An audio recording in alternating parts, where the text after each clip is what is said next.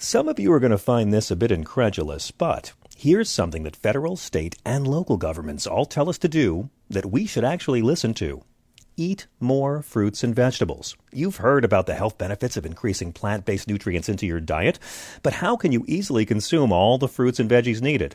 Well, it's easy. By adding Grown American Superfood and Essential Vitamins Plus Immunity into your meals. Grown American Superfood and Essential Vitamins Plus Immunity is a power blend that has 31 fruits and vegetables in every scoop.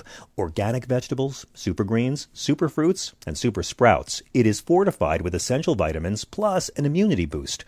And right now, you can get a free 2-week supply of Grown American Superfood and Essential Vitamins Plus Immunity by just paying $8.95 for the shipping and handling. And not only that, you'll also get a free frother to quickly whip up your healthy and nutritious Grown American drink.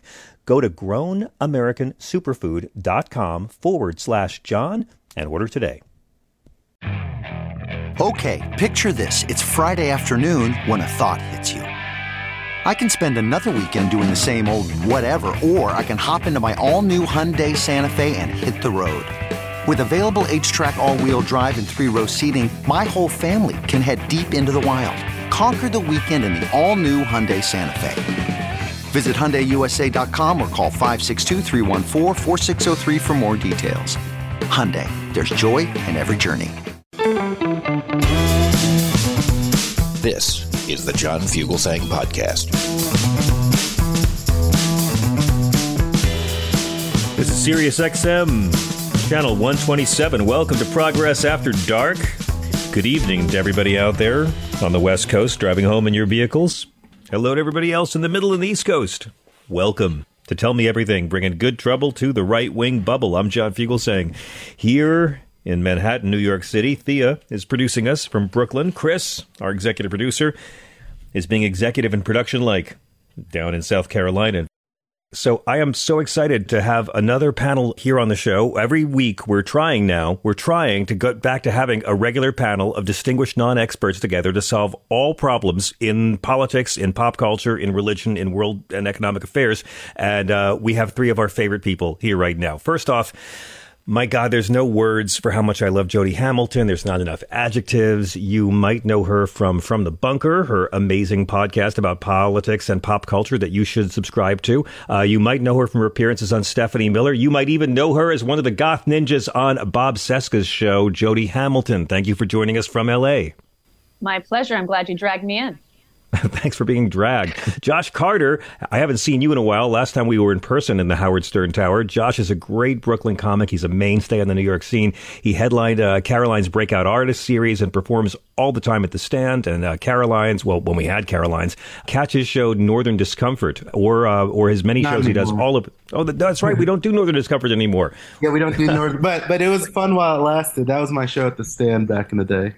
I mean, it's just amazing because you have been so key at setting up these shows that really build followings in the New York comedy scene. And you have put together so many lineups that have the most diverse array of New York comics all together. It's like, I don't know, you're sort of like my Obi-Wan when it comes to putting together crews like this. That's very high praise. Thanks. So, yeah, I just try to mix it up, just in case. So you really can't complain about anybody because, like, if you don't like one, the next person's like completely different. I always try to, have that like variety in there. Yeah, that's how I feel about CNN anchors as well. There'll be another one in a few minutes, so don't worry. And I'm really, really happy to welcome back to the show our friend Victor Shi. Victor is a writer, a speaker, an organizer. He was the youngest delegate for Joe Biden at the Democratic Convention in 2020, and he is also a junior at UCLA. Victor, it's great to see you. Victor also co-hosts the podcast Intergenerational Politics with our friend Jill Wine-Banks. How are you, sir? Welcome. I'm good. I'm slightly intimidated to be among such great comedians, but I don't consider myself funny, but I'm excited to be here. Well, Jody's not officially a comedian. She's just funnier than most comics. And looks, that's just looks, honey. I mean, looks don't count for everything, do they? I wanted to begin with something that's not really about politics, because I was on a TV show that was bringing up this poll, and I was hearing about this poll all week. This recent Win World Global study that looked into how people feel about age around the world. They surveyed thousands of people in all different cultures, and they found that in every society, people start feeling old at a different age. And in the United States, it turns out the average age when people stop feeling young, on the average, is 43. That means right now people born in 1979 or 1980, and I'm terrified that 1980 was 43 years ago. There is a buffer zone. Americans don't start feeling old until they reach 52. There's a lot to unpack here. This is also the last year, this means, before the older millennials stop feeling young. Millennials are generally considered to be born between 81 and 96, and next year, the 81 babies will all be turning 43. I have many thoughts on this. I think it's almost complete rubbish and yet very, very fascinating and telling at the same time. I mean, Jody, what is to be made of surveys like this about age when I think the reality is because of class, because of economics, because of poverty, some people get to feel like they're young much later in life than others. I've known people in their 20s who are already old, and I've known people in their 70s who are still quite young. What is to be made of these sort of studies? And is there really a time of life when we start feeling like, oh, I'm old now?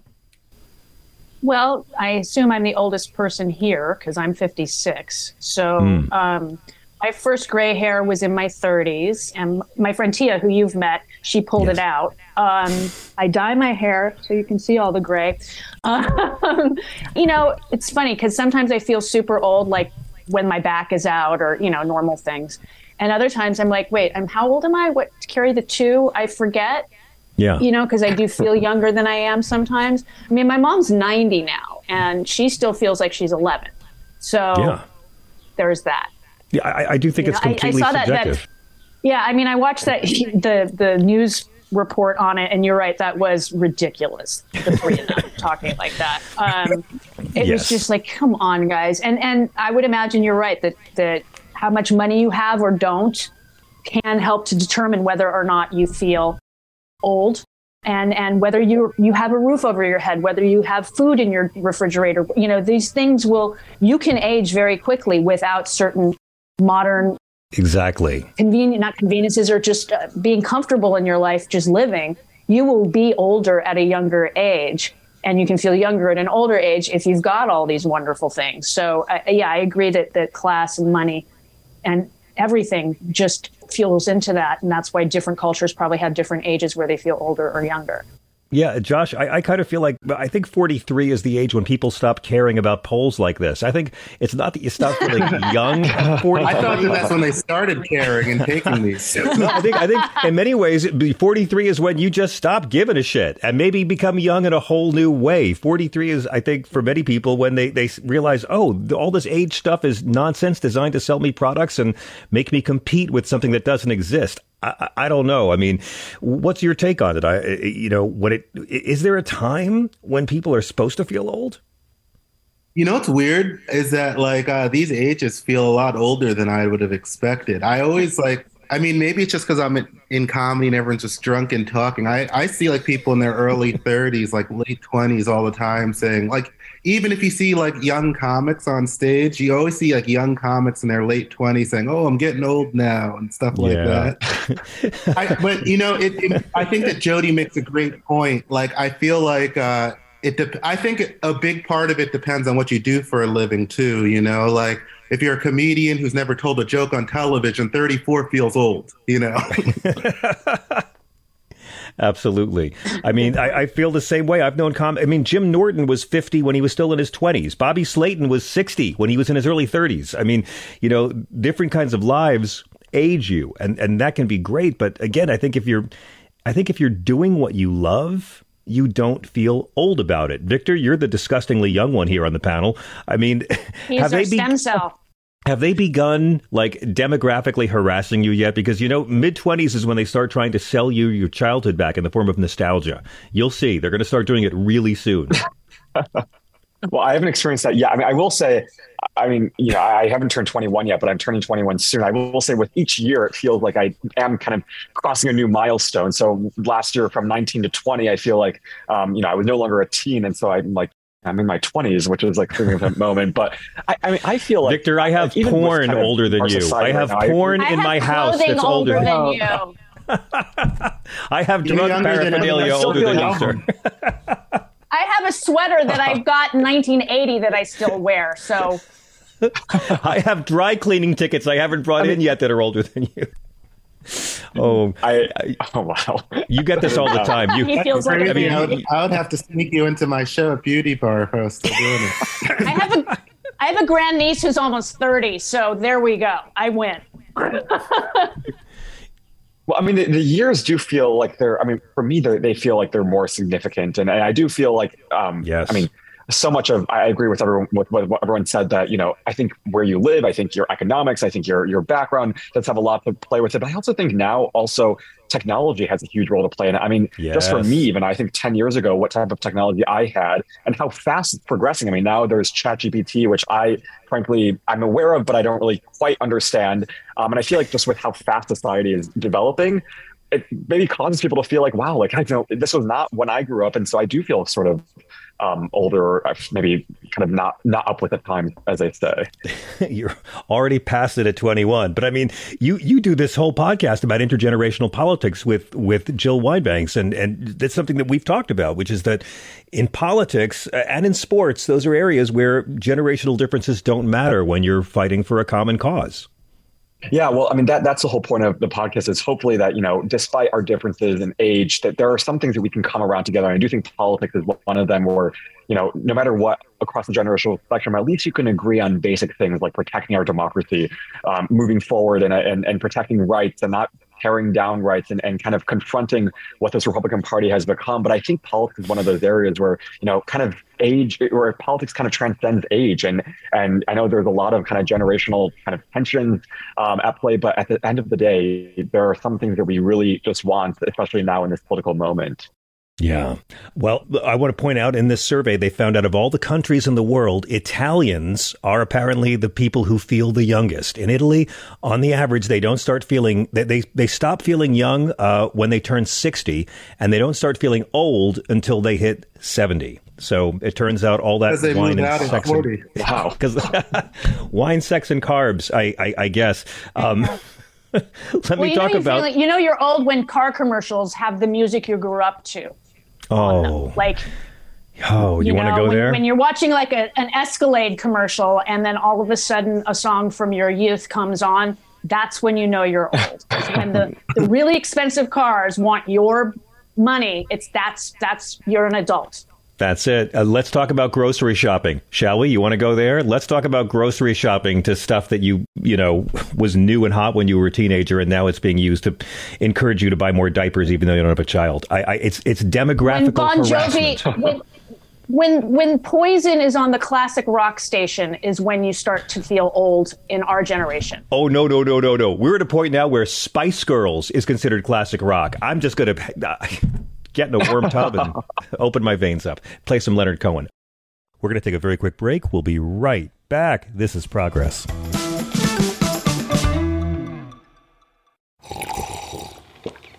That's not just the sound of that first sip of Morning Joe. It's the sound of someone shopping for a car on Carvana from the comfort of home. That's a good blend. It's time to take it easy, like answering some easy questions to get pre-qualified for a car in minutes. Talk about starting the morning right. Just like customizing your terms so your car fits your budget. Visit Carvana.com or download the app to experience car shopping the way it should be. Convenient, comfortable.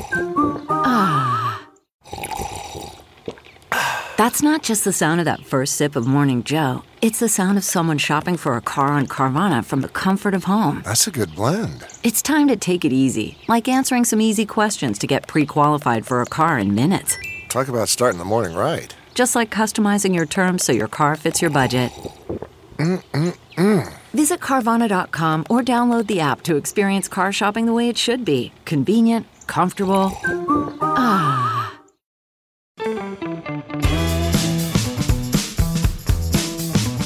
I'm John Fugelsang. This is Progress After Dark. All right, let's talk about something more wholesome in politics. This was the week that Donald Trump really announced to us he really is back. And I always say we're supposed to be in the great unclenching right now. Like we went through the shock of this reality game show racist clown becoming president and getting the nuclear codes. And for all of us, a part 10 up, you know, our the back of your neck, your fists, your sphincter, your jaw. And we're supposed to be in the great unclenching. But Trump is like herpes. He's never going to fully go away. And this week began with him having this devastating loss in the E. Jean Carroll case, $5 million after the $1.4 million for tax fraud with the state of New York and the $26 million for his fraudulent university and the $2 million for his fraudulent charity. I'm trying to keep track of all of these. And then suddenly, at his lowest point yet, when he's on the record as being a sexual abuser, he turns it around and pretty much sexually abuses CNN and everything the network ever stood for. And by the end of the week, people are all fighting all over the place. Donald Trump has sucked all the air out of the room. He has dictated the narrative. Do we have to go through all this bullshit again? Or is the fact that Republicans are only 28% of the population going to save us this time? Is the fact that there's no way this guy's going to be more popular now after January 6th? Is the fact that Roe v. Wade is going to guarantee young people will show up in 2024? Does that mean we don't have to worry? Jody, let me begin with you. Can we not fear the sky is falling with this guy's resurgence this time? Well, I think we need to be concerned that there are 28% of this population that still support that asshole. Yeah. But people like Victor and his generation are going to save us. Sorry that we've left you such a shitty country to try to save us from. Yeah, Victor. Victor, get started on climate change too, Victor, and single payer. That's all on your generation. We've saved that I mean, it's on you guys now. We fucked it up, so you guys have to fix our mess. Jody, we didn't fuck it up. The boomers handed it to us, and we were tired. That's all that happened. That's true. They I'm a millennial, so don't blame me, Victor. I'm Josh, only allowed for like 2 more presidents. Only millennials and older.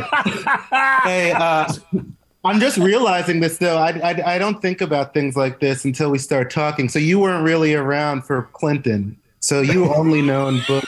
You had like an oasis of Obama. So you've really only been here from Bush and Trump, huh? No, I mean, I'm old enough to remember Nixon. So wow. I remember Nixon. I remember him resigning. My parents made me watch that. Those are good parents.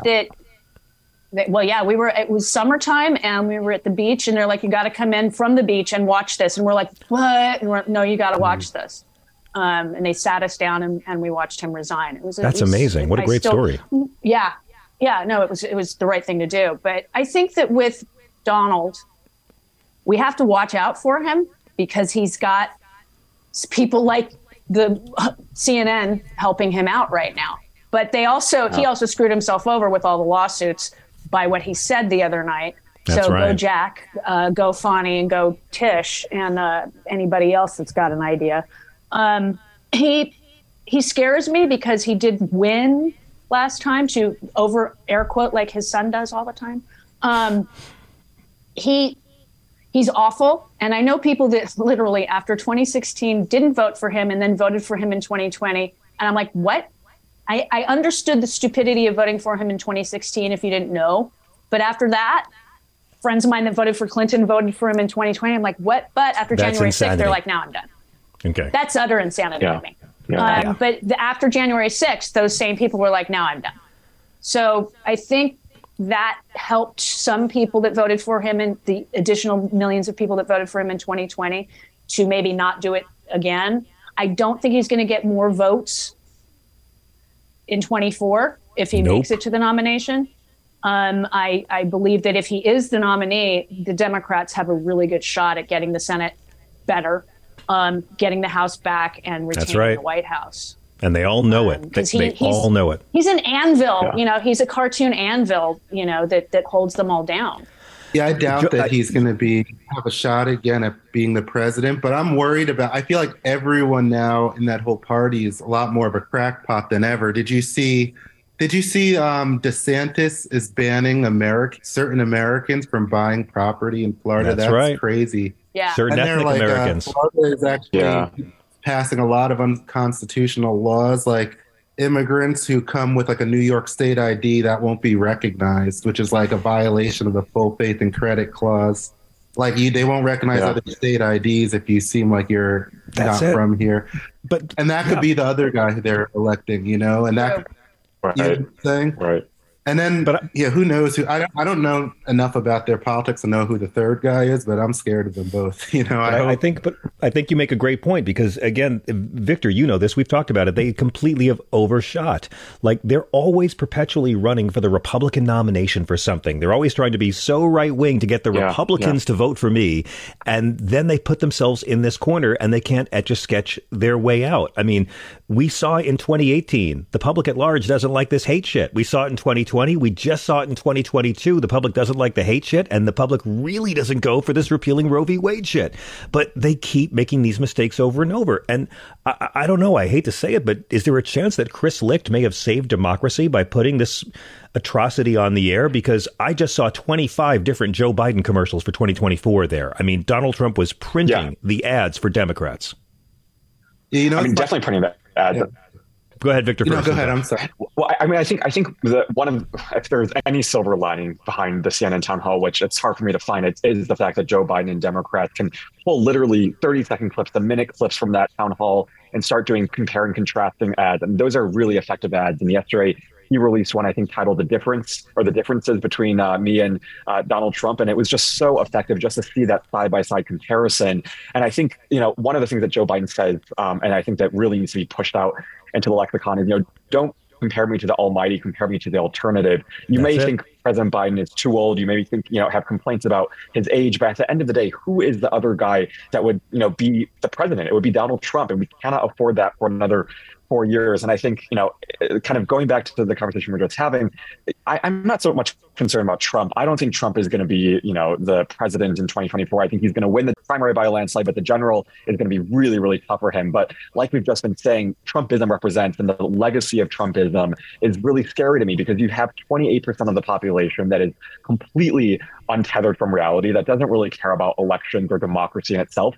And you have a Republican Party that kind of continues to pander to their base, which is this increasingly white supremacist, kind of fascist, kind of oriented base. And you saw, I mean, even back before 2022, there was this one congressman from New York City who came out and said that he would support banning AR-15s. And what happened? He got kicked out of the party, and he couldn't win his election. You're seeing all of these Republicans right now who, you know, they want to stand up for something. The Liz Cheneys of the world, the Adam Kinzingers of the world, they have no home in this Republican Party because it's been overtaken by Trump and Trumpism. And I find that to be one of the most terrifying things, of the legacy and how long this is going to last. But is there another figure in the GOP that is that kind of charismatic cult figure energy that could unify them? Because Ron DeSantis isn't going to do it. Republicans are like the Democrats. No. It's always going to be, you know, the right is at war with the moderates. Just like in the Democratic Party, the Bernie fans and the Hillary fans are always going to butt heads. And sometimes you get along for years. They're on a great streak for the Democrats, getting along, being on the same page.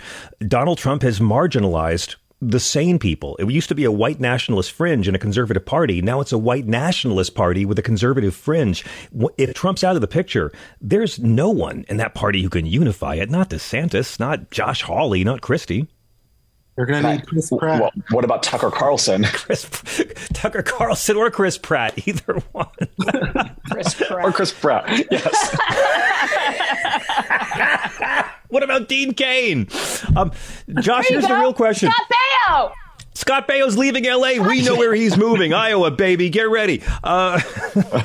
Here's my question, Josh. The really thing that matters is, what does this mean for comedy? Okay, 4 more years of Trump jokes at all the clubs. I think we can handle it. I think comedy can handle more Trump. I don't know. I think as long as, to me, Trump jokes are like airplane jokes or toilet seat being left up jokes. Like, if you could find a new way to take an old trope and make it new, then it's a genre. What do you think on a comedic level? Because I'm scared of that. I mean, I don't know. I don't know if it's worth the demise of the country. But like, I think that no matter what happens, the good news is that he could lose and we'll still have material, because he loves to be in the center of attention and he'll still always be in the news, whether or not he's president. So I don't think we need to root for him for the sake of the jokes or anything like that. We could always make fun of all these people with they're going to come out the next Jewish space laser statement like every other week, you know. Like, yeah, it's crazy. Marjorie Taylor Greene, when she visited New York, that was just comedy, you know? Yeah, you're right. And, when God closes a Donald Trump comedy door, he opens a Marjorie Taylor Greene comedy window. It's really true. There's just going to be so much. Crazy. These people, she was like a construction manager or something before she got into office. Like literally, it's like that's what they're doing. They're just like finding people who take orders and putting them into places of power. That's what I feel like the whole machine is. They're running they're running like the right-wing comment section from YouTube for office at this point. Yeah. Victor, I mean, I'm full of optimism that Donald Trump could be the first man in history to lose the popular vote 3 times. And to Jody's point, I think of all the Republicans, I think Biden has a much easier time beating Trump than Biden has beating DeSantis or even Asa Hutchinson. Asa Hutchinson. Yeah. Asa fifth place, Jody. Asa fifth place. Come on now. But Chris Christie's going to do much better this time, I think, than any of us give him credit for. But Victor, what do you think? Is Trump? Think so. Yeah.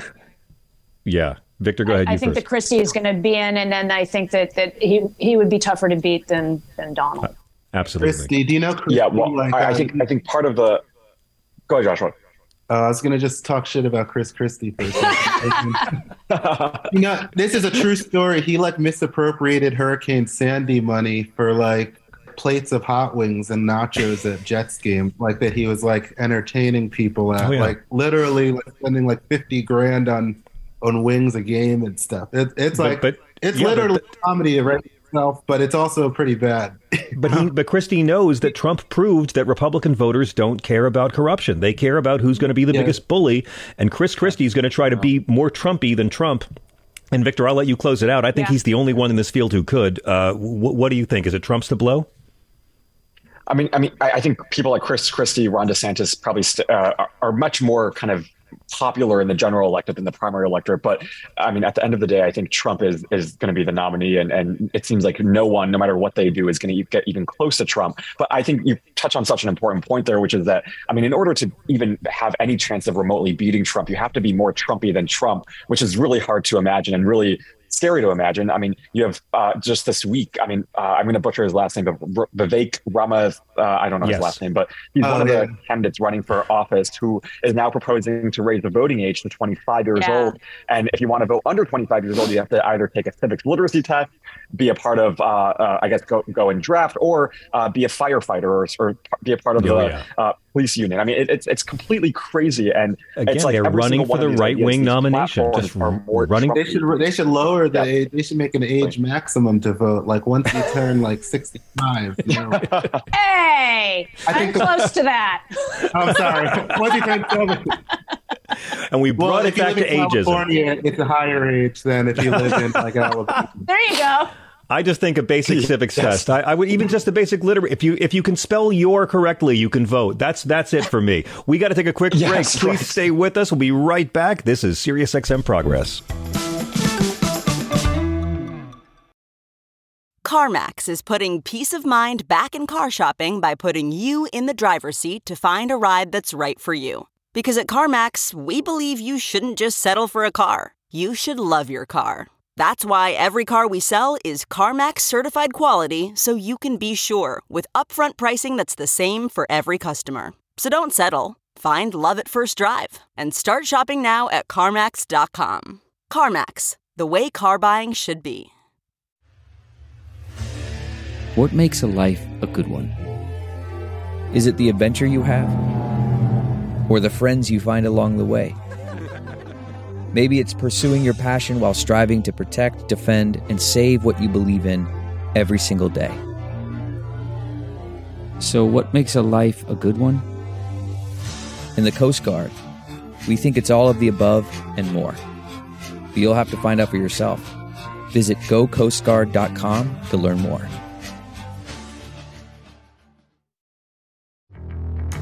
Hey everybody, it's Michael Steele, host of the Michael Steele Podcast. Each week, I discuss key political and cultural issues joined by America's leading activists, experts, and academics for conversations that transcend political boundaries. And that's the point. I want you to join me as we work through real solutions, have honest conversations, just keeping it real and having a little fun on the side. So listen to the Michael Steele Podcast on Spotify, Apple Podcasts, Spreaker, or wherever you get your podcasts on, because you know I love it when you do.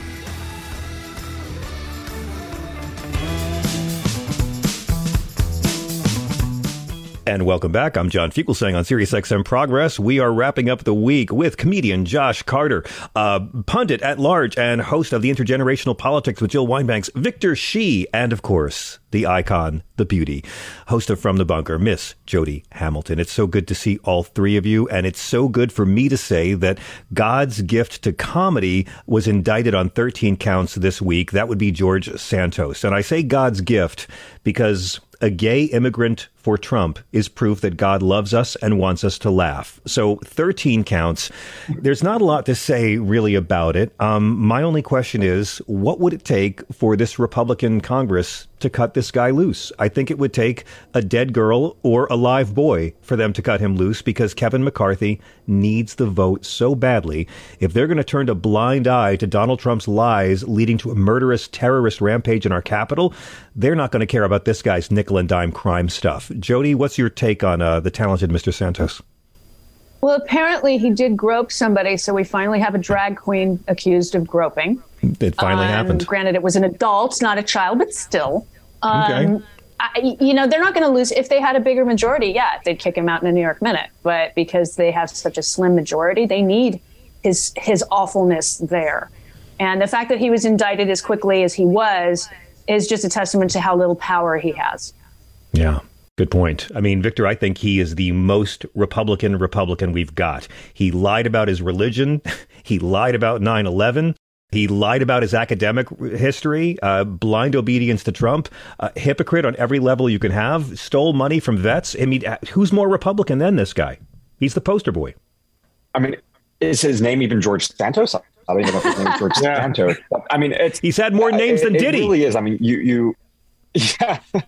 Well, I mean, this man is so corrupt, so beneath the normal kind of elected official status, but it is so just kind of beneath contempt and I think shameful that he was able to even get elected. But for this Republican Party, I'm not sure what will get them to speak out against him. I know more Republicans are starting to come out and say George Santos should resign, but it is, I don't know what's going to be that kind of final push for them. It doesn't seem like they're going to say anything anytime soon, or at least Kevin McCarthy won't say anything anytime soon. And it's because all they care about is power and those votes. And Kevin McCarthy, like you said, needs those votes. He needs George Santos to pass a lot of the things that he wants to get passed. And so until they get a large majority, I think that they're stuck with George Santos. And I'm glad he's not on committees. I'm glad that he's stripped of his committee assignments, but he still is able to vote, which is, to me, just one of the worst things about our Congress, that you have someone like George Santos who's able to make such powerful decisions and be what stands between a Republican policy and what stands between not a Republican policy. But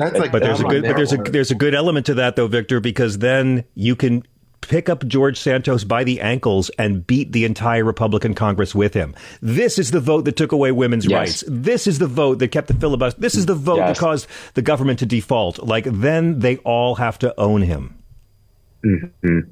Exactly. Josh, are you a fan of George Santos? George Santos. I actually didn't even realize he was in power. I that's like so stupid of the Republicans. For some reason, I thought that he had already left office. Like, if anything, Republicans should just use him as a mascot if they just need the clicks out of him and his stories. He could just be like the guy who sets up the events, and like is the MC. He doesn't have to be the headliner, That's what they would do if they were smart, in my opinion. I agree. We don't need to cover any more time on him. I wanted to bring up this story that was on the AP this week about how Facebook is now walking around saying it's not dead. To me, Facebook walking around saying I'm not dead is like, a guy who keeps telling you that he's straight. I don't really understand what this is about, but the big thing is that TikTok is just sucking viewers away. And there's all these testimonials in the AP piece from so many people who just say, I never, ever go on Facebook anymore. For professionals, it's a different matter. For comics, people like us, we advertise stuff on Facebook all the time. But for average civilians, it's really amazing. For a long time, they were saying that seniors were the largest growing demographic joining Facebook. now Facebook is really considered a place where the old people go. Victor, is this, I ask you as the token young person, is this the perception of your generation that Facebook is something that some prehistoric man started in a cave at Harvard 20 years ago? I will say, it's actually funny you say that. I was actually talking to some people right before this and asked if they had Facebook, because I had never heard of Facebook in any of my conversations with my peers in college, at least. And all the friends who I asked said they do not have a Facebook account. They don't go on Facebook. It is pretty, I guess, it does seem like it's a relic for this generation. But TikTok is, when you look at kind of the trends of social media, TikTok, Instagram, those are hugely popular platforms that a lot of young people are on. And I think part of the reason why that is because this is a generation that has really low attention spans, and TikTok and Instagram and what it offers just has short, digestible pieces of information, whereas Facebook, there really isn't much video format. It's usually large chunks of text, or there's not many images. And so it does kind of repel this audience, because young people, I think, care more about those kind of quick and kind of attention grabbing pieces of information, and those kind of short, entertaining videos. Totally fascinating. Josh, will there be a point though in the lives of all these young people where they want to know what their cousins' kids look like, and they join Facebook for that reason? Because I know what everyone I went to high school with, I know what all their unremarkable children look like thanks to Facebook, and I can keep in touch with distant relatives. I mean, there is a value in it that maybe younger people will grow into, right? I mean, or is it just dead media?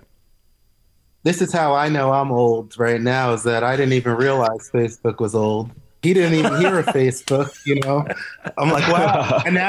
And you guys are like, so do young people still go on Facebook? But I'm on Facebook, and so is my whole age group. That's how I know I'm old. You know, it's the prequel to playing like Eminem in a Chrysler commercial. Do they do that? I think they are starting to play Eminem. I do. Yeah, I'm pre-approved to join Friendster, so I'm excited about that. Yeah, I mean, it's shocking to me too, because to me, Facebook's like a public utility. I use it. I promote things. I have an account where I just put, baby pictures, so my relatives might believe I'm normal a little bit. Like, but it's true. I don't spend time on it. I just dump my content and leave. Jody, what do you think? I'm now more into word games on the computer. So I play Portal, I play Wordplay, I play Wordle, I Foxy Max. That's where I spend my time these days. And then I go, oh, I have a show to do. I should put something on Twitter or on Spoutable or on Facebook. I'm not an Instagram person because I don't like being photographed. So all the pictures pretty much that are on my Instagram are of my cat. Nice. And that's about it. And I haven't posted in a while, and I don't do the TikToks because when I shoot videos, it's a 5-minute sketch. It's not, a 2-minute or 1-minute thing. It's a longer form thing. So the TikToks are weird. I enjoy watching some of the TikToks, and I know I'm old sounding when I say the TikToks. But Bob Cesca just started a TikTok thing, which is like, whoa, dude, really?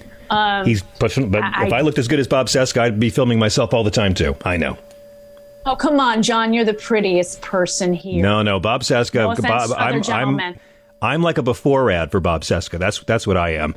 Okay, now comes the time when I want to ask everyone what your unpopular opinion is. My unpopular opinion this week, for example, sometimes it's pop culture. We started this segment because our old producer, Tatiana, didn't like Prince, and we just couldn't believe her that was true. My unpopular opinion this week is that maybe Dianne Feinstein didn't come back to the Senate because it's elder abuse and she's confused. Maybe she really came back because she wants to approve judges for Joe Biden. We've all been flipping out that, oh no, the judges aren't getting approved because Feinstein's out. What are we going to do? Joe Biden's already approved more judges at this point in his first term than Obama or Trump did. Joe Biden's put more black women on the circuit court than every previous president combined. He's actually done pretty well with getting judges named, but the Republicans won't allow Schumer to place a replacement there for Feinstein, which is a pretty good indication that even if she did listen to the critics and resign and Gavin Newsom appointed a replacement, the Republicans still wouldn't allow that replacement to be seated. So maybe she's 89 and really sick and needs a wheelchair and doesn't look too good. And I don't agree with so much of what she's done in her career, and I question a lot of her investment history, and I don't like her votes for Bush's tax cut in the Iraq war. We can talk about her shortcomings all day, but maybe she's doing it because she wants to do the job, and maybe the only chance of getting Joe Biden's appointees on the court is 89-year-old Feinstein returning to work? That's my unpopular opinion. Victor, what is yours? Doesn't have to be politics. Can always be pop culture. What's your unpopular opinion that's getting you kicked out of the good parties this week? Well, I don't know if this is an unpopular opinion. Maybe among older demographics it might be, because I was looking at polling this week, and one of the things that really stuck out to me was the generational difference between those who support Vice President Harris. When you look at polling, young people support Vice President Harris at record level numbers. I mean, you have more than 65% of young people saying they approve of Vice President Harris's job. But when you look at older demographics, that number is completely flipped. You have about 30-40% of the older demographic thinking that Vice President Harris hasn't done a good job, which I think is fascinating because, I mean, I think for Vice President Harris, she represents everything that young people really care about. She's diverse. She's a woman. She's what we want to see in the future. And I think her name only helps President Biden on the ticket when you want to try to turn out young voters. And for everyone out there who's saying, Vice President Harris shouldn't be the vice president or shouldn't be on the ticket, I would disagree and say she is hugely popular with young people. And she's going to be the difference, I think, between someone who does turn out to vote my age and someone who doesn't. Can I just say also, when in history has anyone ever cared about how the vice president does their job? The vice president's job is to walk around and be there in case someone dies and open a mall and christen a ship. That's about it. When did anyone say, I don't approve of the job Mike Pence is doing, hanging around in case the president dies? No one's ever said it until it was a woman, until it was a person of color. No one said this about Al Gore, Walter Mondale, George Bush, Dan Quayle. Well, no, Quayle, yes, but he was a dope. But never about how they do their job until it was a woman. Jody? Dick Cheney. Yeah, Dick. We all went off on him, but he was a little too good at his job. No one complained about him being a bad vice president. He was a bad president. You want my unpopular opinion? Sure, yeah, but but actually, let me just ask you guys to Victor's point. I mean, I think Kamala Harris gets a bad rap too. I agree. I think she does. Yeah, she gets a bad rap. Yeah, she does. I actually don't like her, but you don't. Why? Well, I mean, I just the whole thing about when she was DA, like locking up all those people and like messing with the evidence and then saying she'd do it again. I kind of feel like she's like the answer that Democrats like use to kind of suppress black issues. She's like there and a black woman like for show, but like she's not really. She said that she's not prioritizing any black issues. There's no point of using a black woman to get votes if that woman is going to ignore those types of issues. Well, can I offer a counter? Can I offer a counter to that? Because her take on it, first off, she hasn't been accused of any kind of corruption. She's been accused of being a part of the drug war as a prosecutor. And that's a very fair criticism. I levied it at Bill Clinton all the time. I levied it at Barack Obama all the time. I'm amazed that Joe Biden, old Joe Biden's the one to decriminalize weed at the federal level. I never saw that coming. But Kamala Harris's argument is that she's trying to reform the system from within. And I mean, she's in an administration that has already decriminalized weed and is going to work on forgiving federal convictions for it, which I think is a great role model for others. But I'd like to see her fight harder against the drug war. Absolutely. Yeah. But I thought that there was a thing about corruption, though. Wasn't she accused of remember the whole thing that Tulsi Gabbard yelled at her about? I know I don't like Tulsi Gabbard, but I'm just saying. She's been accused of a lot of things. She's been accused of a lot of things by a lot of people on the right. Well, but this I don't have. About, I don't want to. I don't. This. No, I mean, but if it was anything, but if it was anything credible, it would have really been vetted thoroughly and exhausted during the campaign, like Barack Obama's birth certificate. Like it, they dug up everything they could on her, and nothing stuck, and there was nothing there that made the Biden administration not want her on the ticket. But I agree with the critique on the drug war. She deserves it. Who was your first choice? She was my second choice for president, Elizabeth Warren. Yeah, right on.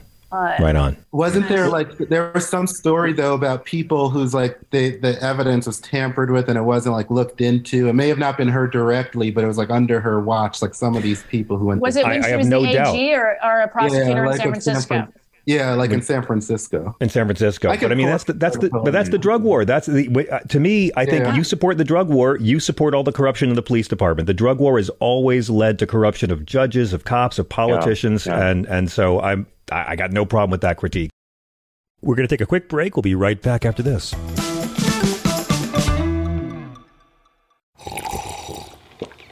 That's not just the sound of that first sip of Morning Joe. It's the sound of someone shopping for a car on Carvana from the comfort of home. That's a good blend. It's time to take it easy, like answering some easy questions to get pre-qualified for a car in minutes.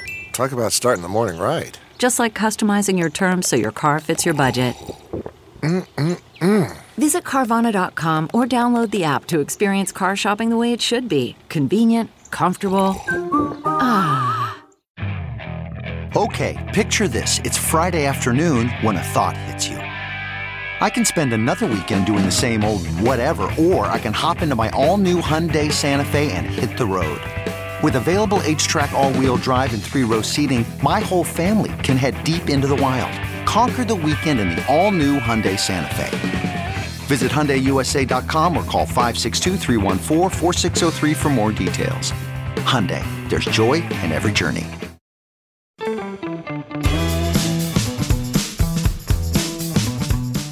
Welcome back. Josh, what is your unpopular opinion? No, here's actually a good idea I have that nobody's talking about. And maybe someone smart like Victor or someone listening to it who's smart like Victor could, like, maybe if they agree, add some fire to this. I have a really good idea for New York City in helping like the housing crisis here. Please. I think New York City as a government should turn NICA, like defund NICA, turn them into co-ops and give that stock to the people currently living there. And basically, people who own a place, I feel like, are going to treat their individual units better. And on top of that, the city would be clearing like $80 billion that NICA is like in the red for. Like something like 80% of people living in public housing in New York City have like dangerous amounts of black mold that's not being fixed. Like every day, like my wife's a court reporter. She's not supposed to tell me any of the cases, but we live in a 1-bedroom and some of these are like, you know, on Zoom and we have thin walls. Like every other day, someone's suing. Like for someone dying or getting beaten up by the maintenance man, or like a lock not being fixed and a little girl getting stabbed by a crazy person, you know, like I think if we gave this ownership to these houses back to the people who live there, and then there's like advocacy groups, I think, that could give you like a construction loan so each person could fix their own problems in their units like owners, you know, and then the Section 8 money that we already have and all the money that we could be refunded into like paying mortgage and maintenance on those. And I feel like that way we could turn our lowest quality housing in New York City into like pretty decent quality housing. And then everything I think will do better from there, you know, with other housing, and it'll encourage other cities to follow. And maybe it'll encourage like better, more like human, like more affordable like housing to be built and showing that it could work and stuff like that. I think that's how you repair an economy. Yes. Yeah. I mean, my God, that's how you fix an economy and get people stabilized so they can get back on their feet, get back to work, start paying taxes, start paying into Social Security again.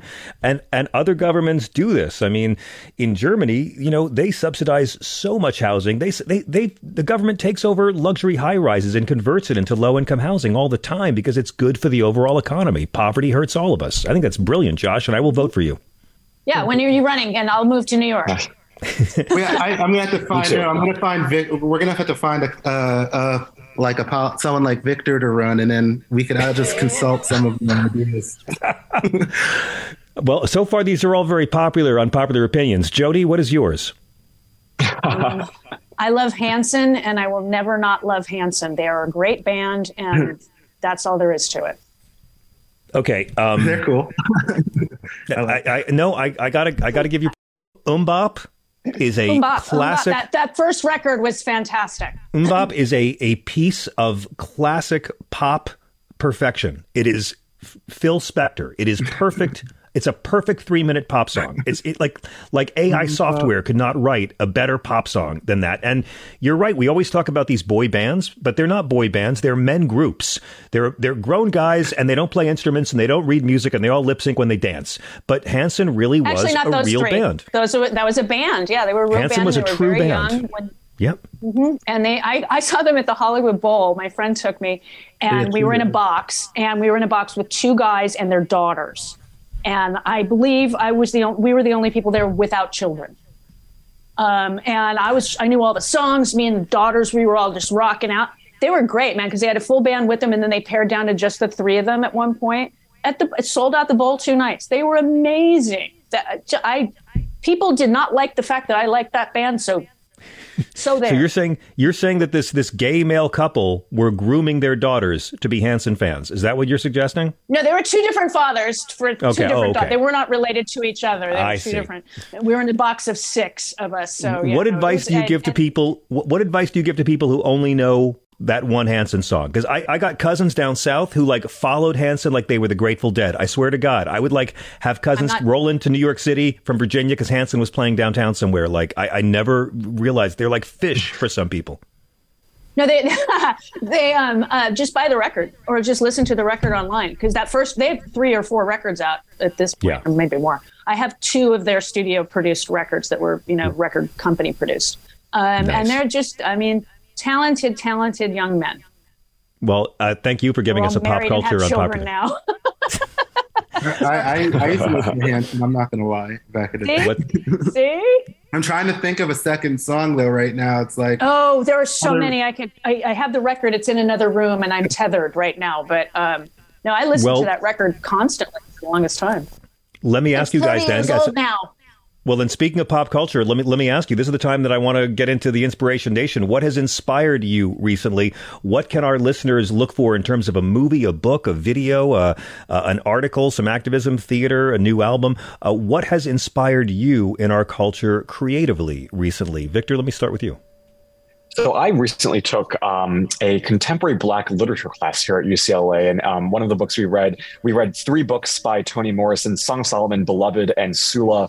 And with the Republican effort to ban books, and Toni Morrison in particular, I will say, everyone, if Toni Morrison is not mandatory reading, read Toni Morrison. I've read a couple of her books in the past, but this was the first class we did a deep dive into Toni Morrison, and she's just, the writing, as all of us know, is just amazing, and the way that she's able to talk about issues facing the Black community is unlike anyone else I've read. So she's my inspiration and someone who I am now. She's my new, I guess, what they call Shiro.